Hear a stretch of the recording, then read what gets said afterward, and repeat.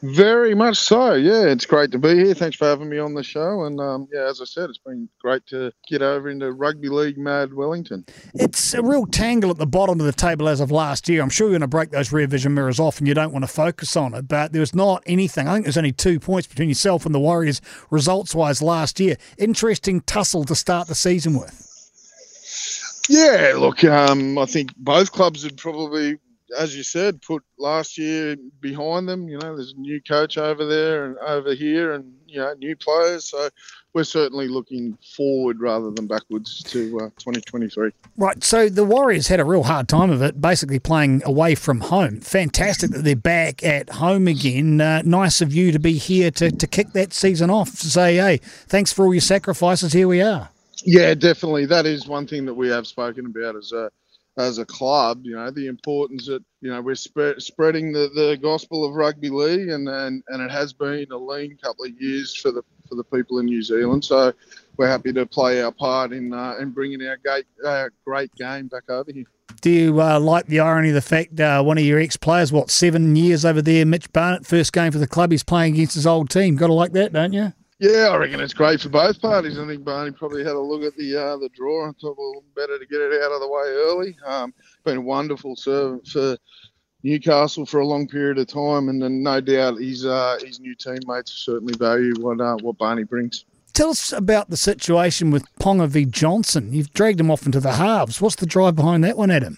Yeah, look, I think we've spoken a lot over the summer about KP getting his hands on the ball. We thought, you know, now is his best time as ever. We didn't have a short pre-season. We had about 5 months to do this, given that he missed the last 8 games, but he could still do skills. So he's been in the 5'8" position for a good 5 months now. So if you're ever going to do it, you take the long pre-season to transition him. What are the positives behind that? And in turn, what are you concerned about putting him in that area where he's going to get hit by a lot of angry second rowers?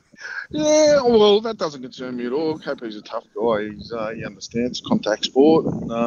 Yeah, he's a brave guy. You know, some of those fullbacks they get belted plenty of times on the kick return. So that doesn't concern me at all. I'm more excited than anything. You know, judging by what he's given us at training, and I know that he'll only get better and better as the season goes on. But there's more excitement, very little worry. And himself up against Sean Johnson, the Mercurial Johnson's come back. He's in the fold again for the Warriors at home. How do you think that battle's going to play out? Yeah, very dangerous player, obviously, both of them. So, yeah, they say styles make fights. So, you know, it's a fair matchup, those two going against each other. And good for the spectacle, for the people of Wellington to get out and watch two, you know, superstars of the game and go at it.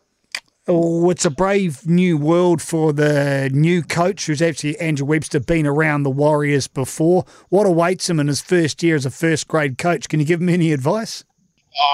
Webby's been around. He's been at successful places. I think he sat in the hot seat there at the Tigers for a few games, and he's been at Penrith, so I think he's well-rounded. I think you got yourself a good coach there, so yeah, I don't have too much to offer there for him. And what about the fitness of your team? Your pre-season, how gruelling was it? How well have these guys turned out ahead of this first-up game, Adam? Yeah, I'm really pleased with our pre-season. I thought that it's been the best one we've had for a number of years, both in length of time. But the boys really ripped in. They came back in good shape, and you know we managed to get a lot of work done over the summer. So I'm really happy with the physical state of the squad. And what do you think the flavour of play is going to be this year in 2023? Where do you think the emphasis is going to be on the playing staff right the way across the NRL? Is there a direction you think the game is going in? Oh, look, I certainly think that the last couple of years the game certainly headed towards a more attack-orientated style, no doubt. You know, there's always two sides of the footy with attack and defence, but certainly you look at rule changes and I guess the scrutiny from the officials seems to be they want a free-flowing game, an entertaining game. So I think that's probably been the focus for most squads over the summer.